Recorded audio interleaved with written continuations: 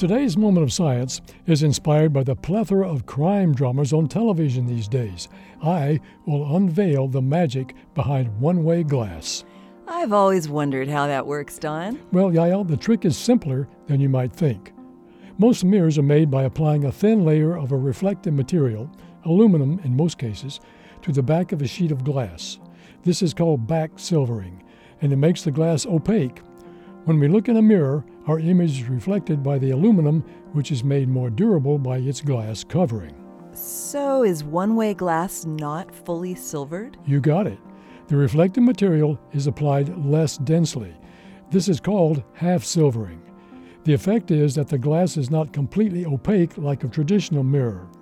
About half the light striking the glass passes through it, and the other half is reflected.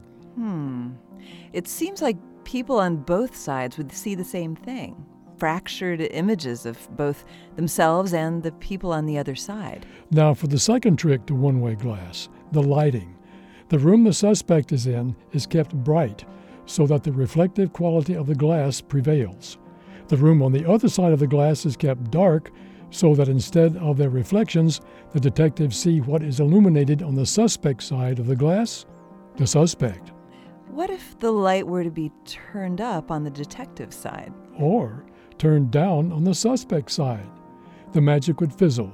The glass would become a window for both parties.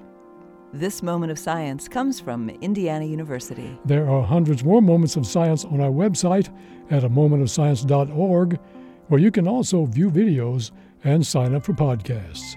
I'm Don Glass. And I'm Yael Cassander.